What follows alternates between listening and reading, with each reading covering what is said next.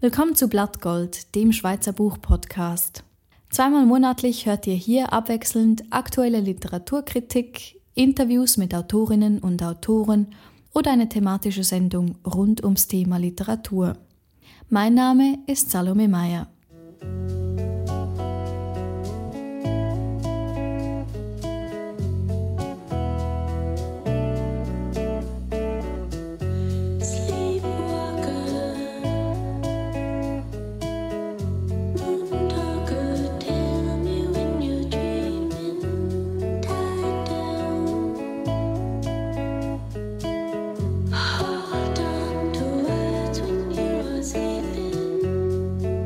Viele von uns kennen die gelegentliche Schlaflosigkeit, die drehenden Gedanken, die einen nicht schlafen lassen, bis es irgendwann nur noch die Angst, nicht wieder einschlafen zu können ist, die einem wach hält.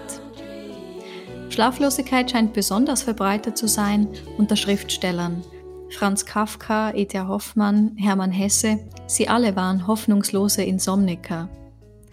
Auch der jugoslawische Jahrhundertschriftsteller Ivo Andrić litt Zeit seines Lebens an Schlaflosigkeit.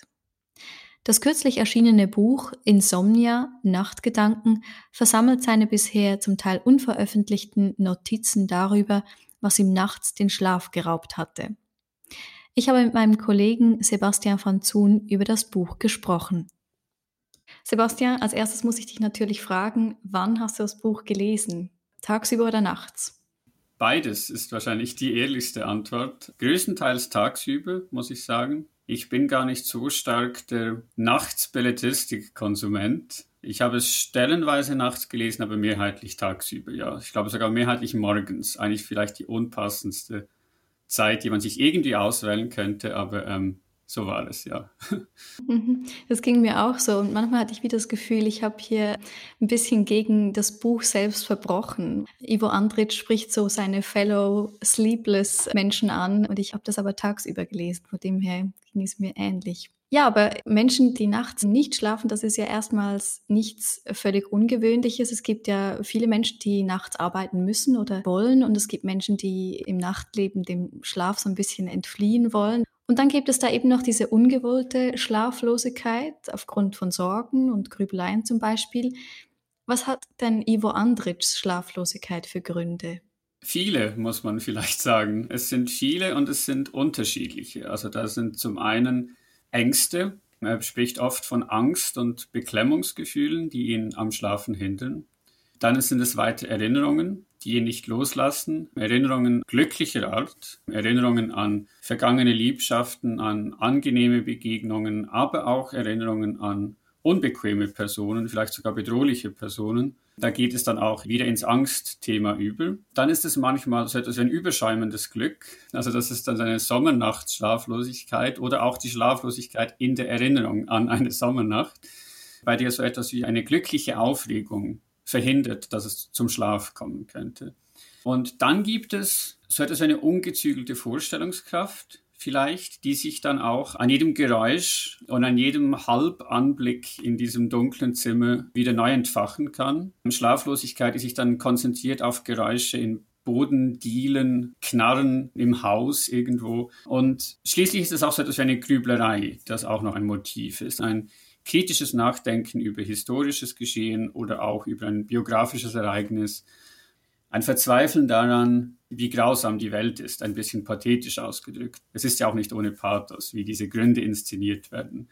Und zum Schluss vielleicht ist es wichtig, dass sich diese Gründe auch gegenseitig hochschaukeln können gewissermaßen. Also dass eine Erinnerung ein Glück auslöst und das Glück wiederum eine Angst und die Angst wiederum eine Schlaflosigkeit, die dann als Schlaflosigkeit wieder erinnert werden kann in anderen Nächten und so weiter. Also es ist auch ein ganzes Netzwerk von Schlaflosigkeiten und das ist, glaube ich, auch ganz wichtig, dass es eben so verschiedene Schlaflosigkeiten sind.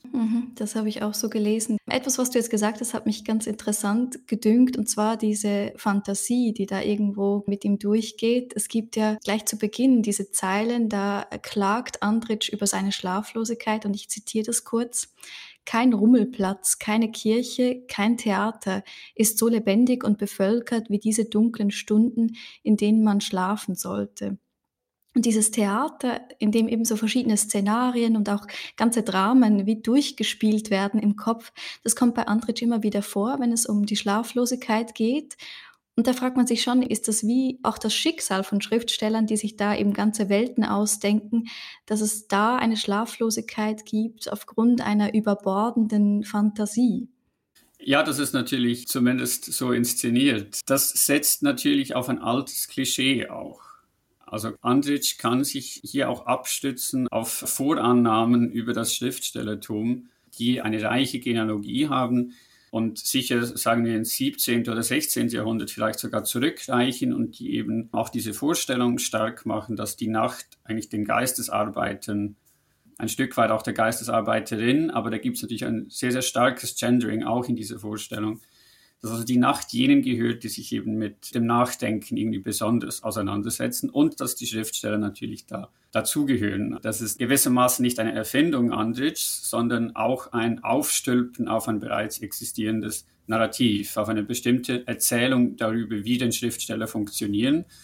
Und ich fand das aber auch schon interessant, dass es dann ausgerechnet ein Theater ist. In den westlichen Theaterpraktiken ist es ja so, dass man den Zuschauer im Dunkeln lässt, damit die Bühne besonders hell wird. Das ist für mich eigentlich eine Denkfigur, die dann Andrichs eigenem Gedanken über die Schlaflosigkeit, über seine Schlaflosigkeiten nicht unähnlich ist, weil Andrich ja selbst auch dann ein Stück weit diese Dunkelheit benötigt, damit die Bühne erhellt ist. Und die Bühne ist dann seine Vorstellungskraft. Die Bühne ist dann das literarische Feld, das umso heller leuchtet, gerade weil es Nacht ist, gerade weil es dunkel ist. Und das kommt natürlich dann in Interaktion mit dem Schlaf, wird das ist gewissermaßen eine witzige Pointe, fand ich, weil man ja dann als ultimative Kritik an einer Theateraufführung ja sagen würde, man wäre fast eingeschlafen. Also das Dunkel auch des Theaterraums ist mit einer Schlaflosigkeit eigentlich alliiert. Es geht darum, im Theater zwar im Dunkeln zu sitzen, aber natürlich nicht einzuschlafen. Ja, doch, das macht für mich sehr Sinn. Ich finde es noch spannend, dass er anders jetzt als bei den Musik- oder Tanzrezensionen, die er da geschrieben hat, weniger über das Theater selbst schreibt, sondern eben um dieses Drumherum, um den Theaterraum, im Dunkeln zu sitzen, jemanden hinter sich husten zu hören und so weiter. Das irgendwo dann auch so seine Fantasie beflügelt. Was ich mir auch gedacht habe, ist, dass dieses Theater natürlich einerseits Projektionsfläche ist für eine Fantasie, also einerseits eine kollektive Fantasie, aber in seinem Fall jetzt eine individuelle Fantasie, aber auch eine, die sehr nahe dran ist am Traum. Man weiß manchmal schon gar nicht mehr, ist das jetzt eine nächtliche Fantasie, die er im Wachen hatte, oder ist das eine Fantasie, die er im Traum hatte? Da scheint so eine Durchlässigkeit zu sein. Das stimmt, das leuchtet mir sehr ein, beziehungsweise da fallen mir auch gleich Stellen ein im Buch, die das auch stark machen. An einer Stelle kann er nicht schlafen, er liegt also im Dunkeln. Auf jeden Fall ist er schlaflos und erinnert sich dann an eine Theateraufführung und erinnert sich dann an ein Husten einer Frau hinter ihm. Und dieses Husten erinnert ihn wiederum an das Husten einer alten Frau in einem Geschäft, das er als Kind aufsuchen durfte, eigentlich, also wo er Münzen gekriegt hat von seinen Eltern, damit er sich dort etwas kaufen konnte. Und ja, das schachteln sich also auch diese Räume ineinander, in genau so einem Übergang zwischen Wach, Traum, Erinnerung, Vorstellung, Fantasie, Wunsch, in einer spannenden Verschachtelung, bei der es genau diese Bewegung gibt. Also das Zimmer wird erst zum Theaterraum und dann wird der Theaterraum hat aber noch einmal eine Bühne und auf der Bühne wird diese Kindheitserinnerung aufgeführt. Und das sind tatsächlich so gewissermaßen Reiseberichte auch. Es gibt für diese Vorstellung eines Reiseberichts durch Dunkelheiten, durch Traum- und Vorstellungswelten, die, glaube ich, eine ganz wichtige Rolle spielen.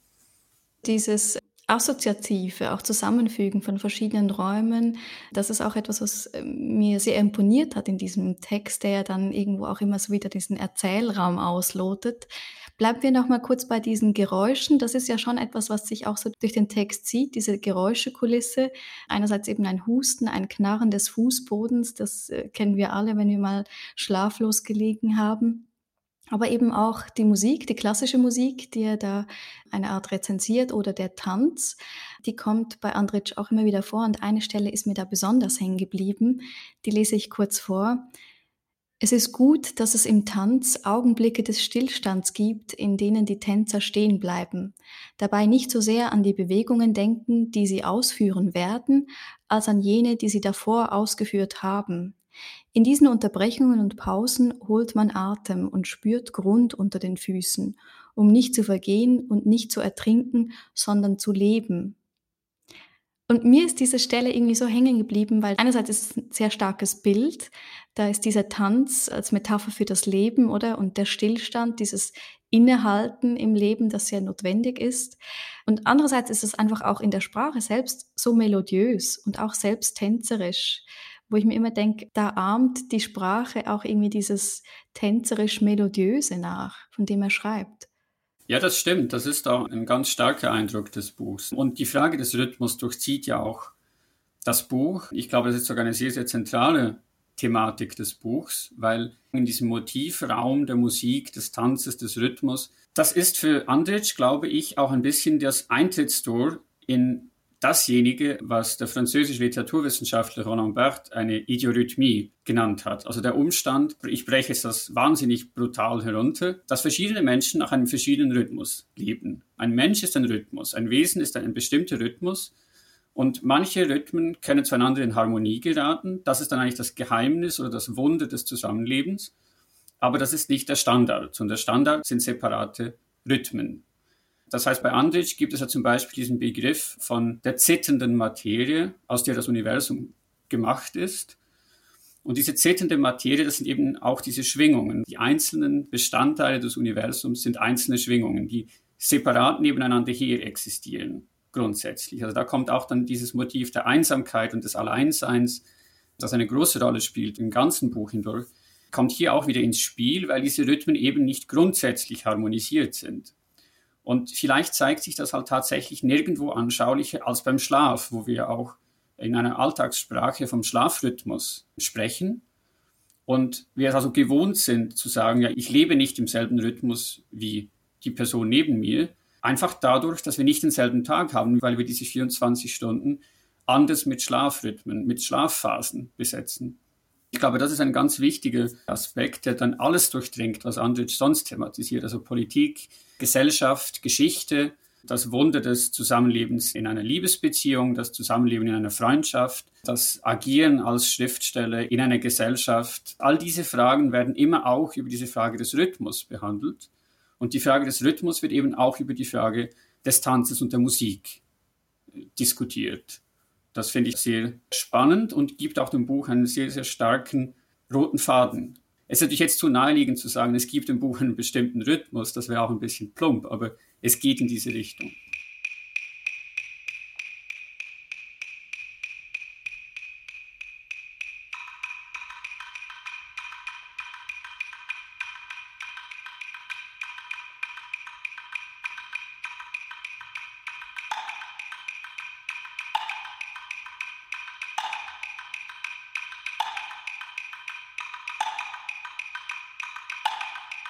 Jetzt müssen wir vielleicht noch sagen dazu, du hast jetzt schon ganz vieles davon erwähnt, dass Ivo Andrić sich tagsüber ja wirklich mit den großen Problemen der Gesellschaft herumgeschlagen hat. Er war ja jugoslawischer Diplomat, hat unter anderem auch im nationalsozialistischen Berlin, also bis 1941 gearbeitet als Diplomat und eigentlich erst nach dem Krieg wirklich groß angefangen zu schreiben. Und da passiert wirklich irgendwie eine Art Kontrast zwischen diesem alltäglichen, gesellschaftlichen, öffentlichen Leben und in der Nacht eben so dieses auf sich selbst, auf das Alleinsein zurückgeworfen zu werden.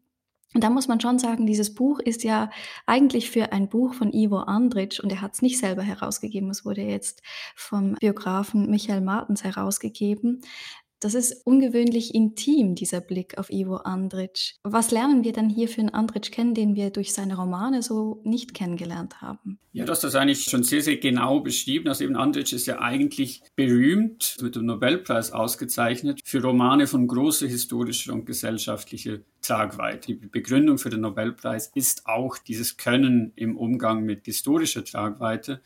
Und hier nun in Insomnia tritt uns ein viel, viel grübelnder und nachdenklicher Andrić entgegen. Es ist weniger das große Fresko. Stattdessen treten eher Dinge in den Vordergrund wie Fragmente, die nicht völlig separat voneinander sind. Also die hängen ja schon zusammen. Eben es gibt Motive, die irgendwie zueinander gliedern, aber es gibt nicht diesen Großentwurf. Das ist ein sehr wenig redigierter Andrić, kann man vielleicht sagen. Und du hast ja auch darauf hingewiesen, das sind ja auch Notizen, die zumindest zu einem großen Teil für einen gewissen Selbstgebrauch entstanden sind. Es ist ja auch interessant, dass dann nach seinem Diplomatenstatus im nationalsozialistischen Berlin verbringt er ja ab 1941 den Rest des Zweiten Weltkriegs in einer Wohnung eines Freundes in Belgrad, die er nicht verlässt, unter Konditionen von einem Quasi-Hausarrest. Das ist kein offiziell verhängter, aber es ist auf jeden Fall auch ein Bruch in der Alltagsgewohnheit zwischen der Mondanität und irgendwie politischen Weltläufigkeit einer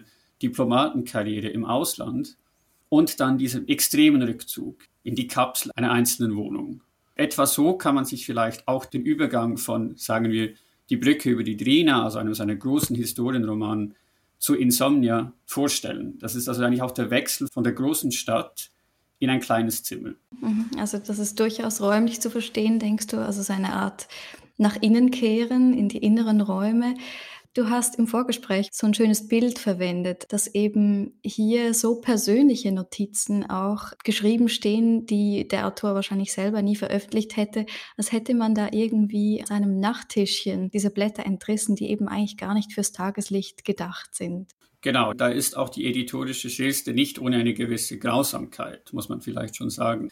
Für einen Großteil der Texte kann man wahrscheinlich sagen, das sind eigentlich Texte, die sind nicht nur in der Nacht entstanden, die waren auch nie dazu da, ans Tageslicht zu kommen. Das sind Texte, die nicht nur in einer kalendarischen Nacht zugehörig sind, sondern die auch einer publizistischen Nacht eigentlich gehören wollten. Und es ist auch ein Thema, das Andrić mehrfach anspricht, die Frage der Anonymität. Auch das ein Motiv, das er mit dem Schlaf verbindet, dass das Schlaf auch als ein Rückzug aus einer Identität bedeutet, ein Ort, wo ich mich auflösen kann, diese Identität zerstreuen kann. Und das verbindet er auch mit dem Schreiben. Und er berichtet dann von seinen Ängsten und von den Problemen, die es mit sich bringt. Natürlich auch sehr, sehr kokettierend, muss man sagen, ein erfolgreicher Schriftsteller zu sein. Er sagt dann, Berge von papierenden Missverständnissen zwischen sich und die Welt zu stellen, dass es eben bedeutet, nicht mehr unerkannt zu sein, dass es bedeutet, einen Teil von sich abzugeben und die Kontrolle darüber ein Stück weit preiszugeben. Und da muss man natürlich immer noch sagen, das gibt beiden von ihm abgesegneten Veröffentlichungen seinerseits natürlich diverse Strategien, das zu depersonalisieren. Es sind dann immer Werke, die für sich allein stehen können, wo es nicht um Ivo Andrić, die Person geht, sondern überhaupt um die Geschichte von Bosnien-Herzegowina oder so etwas. Also das sind Bemühungen, das Ich wieder ein Stück weit lösen zu können. Und vielleicht gibt es dann noch so etwas wie eine Hoffnung, dass das Ich ein Stück weit in der Nacht bleiben könnte. Und in Insomnia wird diese Möglichkeit vernichtet, gewissermaßen. Das wird also alles ans Licht gezerrt, was irgendwie geht. Ich fand das etwas befremdend, weil man doch auch das Gefühl hat, gewissermaßen Zeuge von einem publizistischen Gewaltakt irgendwie zu werden. Mich überrascht das dann auch nicht, dass das ein Biograf ist. Ein Biograf, der dieses Buch zusammengestellt und herausgegeben hat, Michael Martens, der sich ja einfach sehr stark für das Leben dieses Ivo Andrić interessiert hat und da aber irgendwie in den Romanen immer zu wenig gefunden hat und versucht hat, dieses Leben mit den Romanen zu verknüpfen, die so depersonalisiert erscheinen, wie du das gesagt hast. Uns ist auch etwas, was man im Text selber merkt. Am Anfang sind viele dieser kurzen Texte und Aphorismen in der Ich-Position geschrieben und irgendwann wechselt es in die dritte Person Singular. Also dann ist es plötzlich eine personale Erzählung, dann ist die Rede von einem Er und man hat so das Gefühl, man wird hier auch gerade Zeuge, wie so persönliche Gedanken langsam für seine Literatur urbar gemacht werden, oder? Und das fand ich sehr spannend, dass da gewisse Figuren dann schon so skizzenhaft angedeutet werden. Unter anderem ist da eben auch dieses Menschenbild, das da entsteht. Er verbindet ja die Schlaflosigkeit sehr stark mit einem Menschentypus, wo er sich selber zum Beispiel zu den guten Menschen zählt. Die guten Menschen sind diejenigen, die schlecht schlafen, weil sie sich auch sorgen, weil sie das Gewissen plagt. Und es gibt die bösen Menschen, die die Nacht sorglos durchschlafen. Wie müssen wir eigentlich dieses sehr schwarz-weiße Menschenbild bei Ivo Andrić verstehen? Ja, das ist eine gute Frage, die ich auch gar nicht so sicher bin, wie ich sie beantworten kann oder will. Vielleicht versuchsweise könnte man aber sagen, dass sich auch zum historischen Zeitpunkt, also in der ersten Hälfte des 20. Jahrhunderts, gewissermaßen eben zwei Bilder vom Schlaf oder zwei Rollen des Schlafs und damit der Schlaflosigkeit überlappen. Und eine davon geht weiter zurück, das ist die bereits angesprochene, die Vorstellung, die Nacht gehört den Geistesmenschen. Die Geistesmenschen sind natürlich aus Perspektive der Geistesmenschen gute Menschen. Und andererseits glaube ich, und das ist auch nicht ganz unwichtig, gibt es mindestens seit dem 19. Jahrhundert und der Industrialisierung eine Umbewertung des Schlafs, die mit diesem Rhythmus wieder zu tun hat, weil es durch die Anforderungen der Arbeitswelt einen bestimmten Standardrhythmus gibt, der zum Beispiel sagt, 6 Uhr bis abends um 8 ist Arbeitstag und dazwischen sind Stunden, die man zum Beispiel mit Schlaf verbringen kann. Schlaf wird damit einerseits zu einem Hort der Erholung. Ich kann mich von den Zumutungen der Arbeitswelt zurückziehen. Ich kann mein Bewusstsein und meinen Körper entspannen. Und andererseits bedeutet das natürlich, obwohl ich mich diesen Zumutungen entziehe, ist es doch noch so, dass zugespitzt gesagt, ich der Arbeitswelt nicht entkomme, weil ich, wenn ich schlafe, zugleich den Imperativ erfülle, am nächsten Morgen ausgeruht wieder meine Arbeitskraft zur Verfügung zu stellen. Das heißt, Schlaflosigkeit gewinnt dann auch wieder andere Qualitäten. Das bedeutet auch so etwas wie eine Sabotage, weil ich mich sozusagen weigere, diese Arbeitskraft am Morgen wieder regeneriert zur Verfügung zu stellen, sondern ich beschädige sie. Und es gibt natürlich diese Tradition der Umnutzung der Nacht zu einem bestimmten Widerstand. Ich erinnere etwa an Jacques Rancière's La Nuit des Prolétaires, die Nacht der Proletarier, wo er gerade aufzeigt, dass es im 19. Jahrhundert die durchwachte Nacht ist, die den Angehörigen des Proletariats die Möglichkeit gibt, sich zu treffen, zusammenzusetzen, zu konspirieren, politische Pamphlete zu lesen. Und die organisierte Schlaflosigkeit wird also spätestens seit dem 19. Jahrhundert zu einer politischen Kraft. Andrich ist natürlich alleine. Er ist zwar wach, aber er ist auch alleine. Und ich glaube, hier überschneiden sich genau diese beiden Traditionen irgendwie in einem schwierigen Spannungsfeld, weil er gleichzeitig ist er dadurch, dass er nicht schläft, in einer gewissen Widerstandsposition. Also es gibt bei Andrich diese Stellen, wo er nicht schlafen kann, weil er sich vorstellt, dass Folterer gerade ihre Arbeit verrichten. Während er da liegt, wird jemand gefoltert. Das ist gewissermaßen ein Nicht-Aufhören können, sich mit der Grausamkeit des Tags auseinanderzusetzen und ein Widerstand dagegen. Und zugleich solidarisiert er sich natürlich nicht. Zugleich bleibt er auch alleine, zugleich bleibt er in einem Rhythmus, den er nicht mit anderen teilt. Also das ist vielleicht auch dann die spezielle Rolle dieses Geistesarbeiters, als die sich Andrich versteht, dass man in der Nacht arbeitstätig ist, aber nicht gemeinsam. Und die Verhandlung dieses spezifischen Zustands ist auch etwas, was eine große Rolle spielt im Buch, glaube ich. Wow, das ist eine ambitionierte Lektüre. Das fand ich jetzt sehr spannend, wie du das mit dem dualen Bild eines Künstlers oder eben eines Bürzers verbunden hast, aber eben auch eine, die dezidiert politisch zu verstehen ist. Oder wenn wir uns wieder vergegenwärtigen, dass Andrich im Zweiten Weltkrieg an diesen Texten mitunter geschrieben hat und natürlich durchaus sich bewusst war, dass in der Zeit, die er eben schlaflos in seinem Bett verbringt, Menschen tatsächlich gefoltert werden und sterben, dann ist das etwas, das sozusagen auch eine Umkehrung macht. Also nicht diejenigen, die nicht schlafen können nachts, sind irgendwie pathologisiert, sondern diejenigen, die durch diese schweren Zeiten hindurch sorglos schlafen, das sind diejenigen, um die man sich Sorgen machen müsste.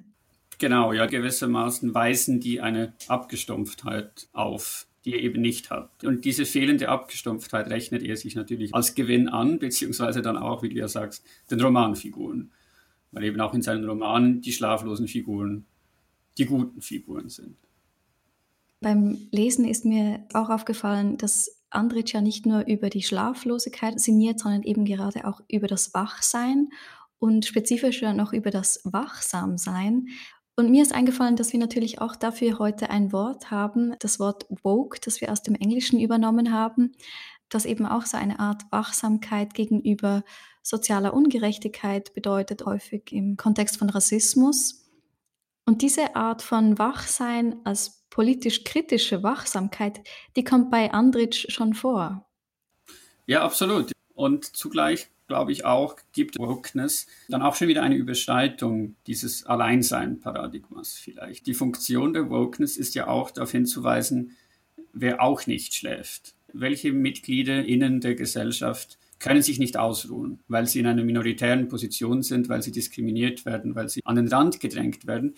Für wen bedeutet Existieren eigentlich eine kontinuierliche Anstrengung? Wer kann sich nicht einmal hinlegen? Also es ist eher eine Wachsamkeit, glaube ich, oder eine Wachheit, die über andere Wachheiten spricht und gar nicht einmal so stark über das Schlafen von anderen. Natürlich geht es da auch darum zu sagen, ja, wer sich auf seinen Privilegien eben ausruht, ist nicht woke, natürlich. Der bettet sich auf den Privilegien und schläft wohlig.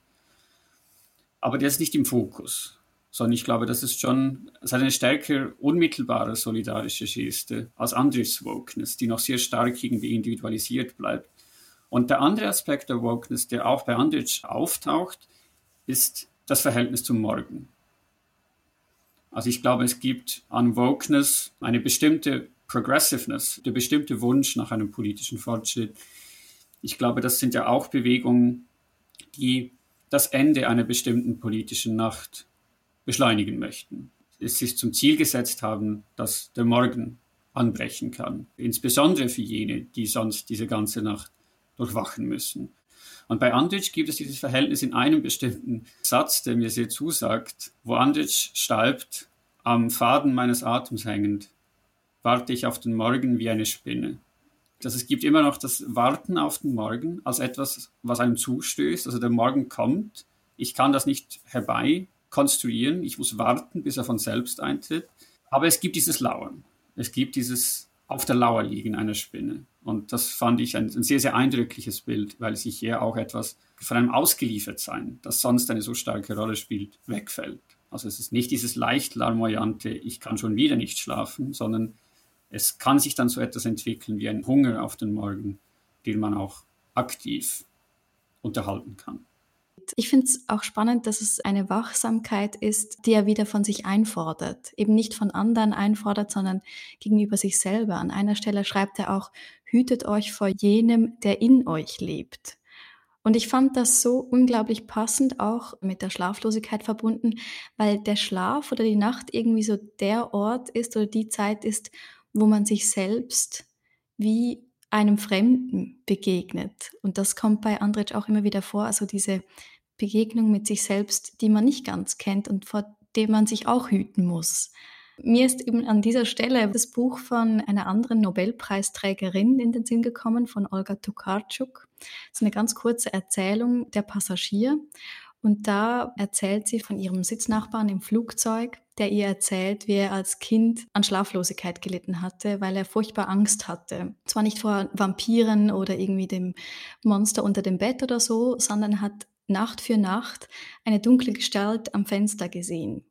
Und da, wo ihr Gesicht war, hat er einen glühenden roten Punkt gesehen. Und er hat dann diese Kindheit durchgestanden, ist dann älter geworden, hat sich dann irgendwann nicht mehr so gefürchtet. Aber das war etwas, was ihn sehr geprägt hat. Und die Nacht ist ihm weiterhin irgendwie suspekt geblieben. Und dann als erwachsener Mann, schon älterer Mann, er ist dann ungefähr 60, steht er am Fenster rauchend und sieht in der Reflexion des Fensters sich selbst mit der glühenden Zigarette.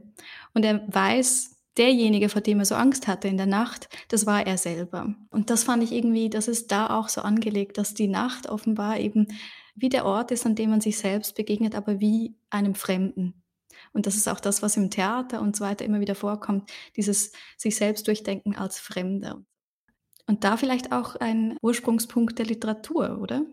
Ja, das leuchtet mir sehr ein, was du jetzt sagst. Ich glaube, es ist ja auch wichtig zum Beispiel, dass er sehr oft nicht Einschlafstörungen, sondern Durchschlafstörungen beschreibt.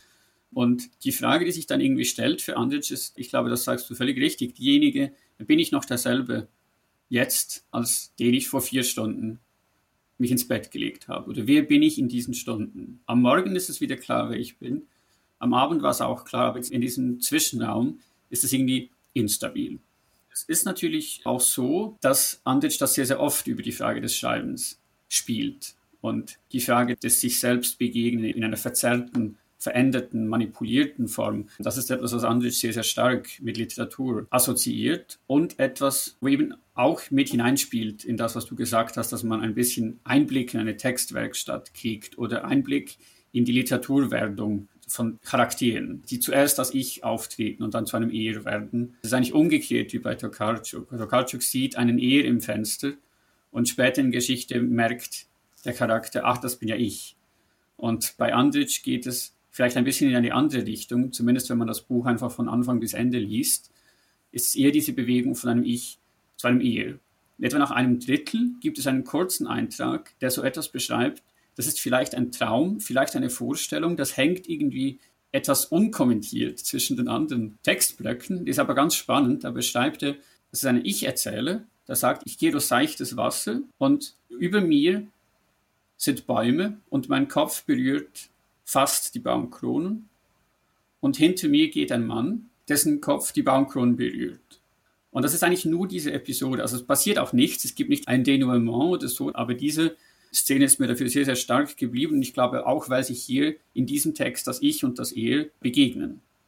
Weil das Ich des ersten Drittel des Buchs hier vielleicht schon verfolgt wird vom Er des Rests. Das sind plötzlich auf engem Raum diese beiden Pronomen zusammen, die sonst im Buch eher eine Abfolge bilden, wo sich eben eher das Ich zum Er verwandelt. Ich hätte Lust, irgendwie einen Sigmund Freud auf diesen Text loszulassen und dann die Verdichtungen und Verschiebungen sich annehmen zu lassen. Wobei es ja auch interessant ist, es hätte sich ja angeboten, in diesem, wie du ja auch hinweist, psychoanalytisch gedopten frühen 20. Jahrhundert ständig und betont über Träume zu sprechen, aber das geschieht ja gerade nicht. Also auch da, es gibt so etwas für eine Verschiebung vielleicht, die eben diese Bewegung ist von, ist das noch eine Notiz, die eine Wahrnehmung beschreibt, also zum Beispiel, es knarrt seltsam in der Küche, oder ist das eine Notiz, die eine Erinnerung beschreibt? Also es knarrt in der Küche, das erinnert mich an das Knarzen in einem Geschäft, wo ich als Kind immer hingehen konnte. Und dieses Knarzen wiederum ist dann irgendwie in einem Theater, hat das auch mal geknarzt. Also diese Bewegung von Raum zu Raum zu Raum, die hat ja, wie du gesagt hast, etwas Traumartiges. Also die hat zumindest etwas von einem Übertritt, von welcher Schwelle auch immer Wach- und Traumzustand trennen würde. Aber es wird dann nicht gesagt, und jetzt träume ich, oder und das war ein Traum, also nur ganz, ganz selten. Und das finde ich eigentlich auch noch spannend, dieser Widerstand, hier Traum zu sagen. Und vielleicht dann auch der Widerstand, das der Psychoanalyse gewissermaßen schon zuzurüsten, indem man sagt, das sind Träume, do your thing. Und hier wäre dann auch wieder dieser Widerstand gegen das ins Tageslicht rücken. Weil das ja auch ein bisschen der Gestus der Psychoanalyse wäre, dass man hier Dinge ans Licht rückt, die verschüttet sind, die eben nur verdichtet und verschoben vorhanden sind und dann wie ein Biograf oder Herausgeber sich daran macht, dann die eigentlichen Bezüge und die Zusammenhänge herauszustellen oder hineinzukonstruieren. Und vielleicht ist diese Abneigung gegen den Begriff Traum oder das eigentlich sorgfältige Umsteuern dieses Begriffs auch wieder Symptom dieser Abneigung gegen das Ausgelesenwerden. Ich versuche jetzt, die Brücke zu schlagen zu einem Bild, das wir jetzt schon mehrmals angesprochen haben, eben dieses Geräusch des Hustens im Theater hinter einem, aber auch in dieser Stelle, die du schon erwähnt hast, wo er in einen Krämerladen geht als kleiner Junge und die Orangen kaufen will und im Nebenzimmer hört er schon dieses Husten der dahinsiechenden älteren Frau und da bricht etwas in diese Gedanken über den Schlaf und die Schlaflosigkeit, die mit dem Tod zu tun hat. Die häufen sich gerade gegen Ende des Buches auch wieder, wenn Ivo Andrić älter wird und irgendwie der Tod auch näher rückt. An einer Stelle bringt er eigentlich wirklich dieses Bild, der Tod ist des Schlafes Bruder. Er zitiert da aber Cicero, Somnus imago mortis, der Schlaf ist das Bild des Todes. Wie würdest du sagen, wie denkt Andrić über Tod und Schlaf nach? Ja, also ich würde sagen, vielleicht auf die einfachste Art der Verbindung hinweisend, beides ist Ruhe. Das klingt jetzt natürlich wahnsinnig banal, ist es vielleicht auch, aber ich glaube, das ist tatsächlich das zentrale Bindeglied. Es geht ganz oft in diesem Buch darum, dass Andrić schreibt, eigentlich will er Ruhe. Er will Ruhe einerseits physiologisch, er möchte schlafen. Er lädt diese Ruhe aber auch, also auch diese physiologische Ruhe des Schlafs auf, eben mit Formen der Erholung, die auch eine Erholung vom Ich-Sein bedeuten, eine Auflösung für die Identität zugunsten der Anonymität. Ich möchte aber auch Ruhe davor haben, BewundererInnen und NeiderInnen und SpötterInnen und InterpretInnen und so weiter zu haben. Auch das eine wichtige Komponente. Er möchte auch etwas Ruhe haben davor, Bücher publiziert zu haben. Er möchte Ruhe davor haben, ein anerkannter Schriftsteller zu sein. Und als Bild für diese Ruhe, als ultimative Ruhe, tritt früher oder später dann der Tod hinein, bei dem es eine gewisse Hoffnungsbesetzung gibt, dass, wenn er tot ist, wird er wenigstens in Ruhe gelassen. Gesprochen wie jemand, der nicht weiß, dass es Biografen und Nachlassherausgeber gibt. Dieses Phantasma spielt eine große Rolle. Und da finde ich eben auch sehr interessant, dass er ausgerechnet die Cicero-Variante zitiert, weil ich glaube, es ist wichtig, dass es ein Bild ist, weil das Bild dasjenige ist, was sich nicht bewegt. Ein Bruder könnte mich besuchen kommen, nichts schlimmer als das, aber ein Bild hat den Anstand, ruhig zu sein. Und dieser Wunsch nach Ruhe wird in ganz vielen Formen durchgespielt. Und ein Wunsch nach Ruhe, der eben nicht nur körperlicher Art ist, sondern auch ein Wunsch nach geistiger Ruhe irgendwie. Manchmal hat man das Gefühl, er möchte wie auch sein ständig denkendes Bewusstsein ausschalten und eben sich auch einmal nicht so sehr sorgen. Ja gut, am Schluss müssen wir einfach noch auf die Schlaflosigkeit als eine Form des Schreibens zu sprechen kommen. So gegen Mitte des Buches fängt Andrić dann wirklich auch an, damit eine Art Poetik zu verknüpfen, könnte man sagen. Er sagt, das Schreiben in der Nacht ist ein Schreiben, das eben aufs Wichtigste, aufs Nötigste reduziert ist, das eben auch keinen Aufschub duldet. Und da wird er irgendwo auch ein bisschen programmatisch, wie man zu schreiben hat. Was für eine Poetik bindet er da vielleicht an diese Schlaflosigkeit? Ja, so wie du gesagt hast, es ist eine der starken Wahrheitstreue und einer gewissen Dringlichkeit auch. Also da kommt auch wieder dieses anthropologische Bild. Schlaflose Menschen sind gute Menschen. Das spielt auch wieder ein bisschen eine Rolle, weil man dann sagen kann, Nachtarbeiter sind ja auch ehrliche Arbeiter. Das ist ja auch das Wesen des Schreibens in der Nacht, dass es eben ein besonders ehrliches oder wahrheitsgetreues ist und ein aufs Nötige reduziertes.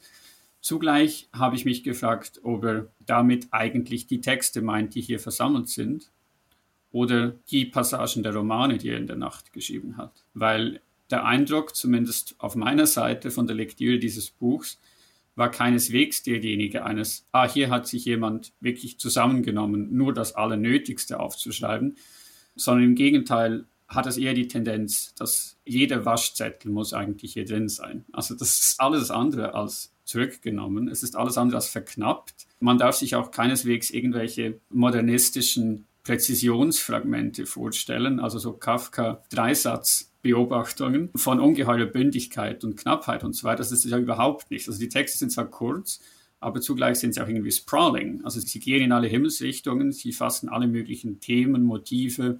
Das hängt ja sicher auch mit dieser Textgestalt zusammen. Die Texte versammelt, die nicht für die Publikation ursprünglich gedacht waren. Deshalb habe ich mich dann eher gefragt, hat er nicht einfach auch die Romane, also eben auch die Brücke über die Drina oder die Konsuln und Wesiren, auch in der Nacht geschrieben? Und die poetologischen Aussagen, also die Aussagen, die er übers Schreiben selbst macht in diesem Buch, sind nicht Aussagen über dieses Buch, sondern beschreibt Ziele und Strategien schriftstellerischer Art, die er in seinen historischen Romanen verfolgt. Aber ich weiß nicht, vielleicht hattest du einen umgekehrten Eindruck.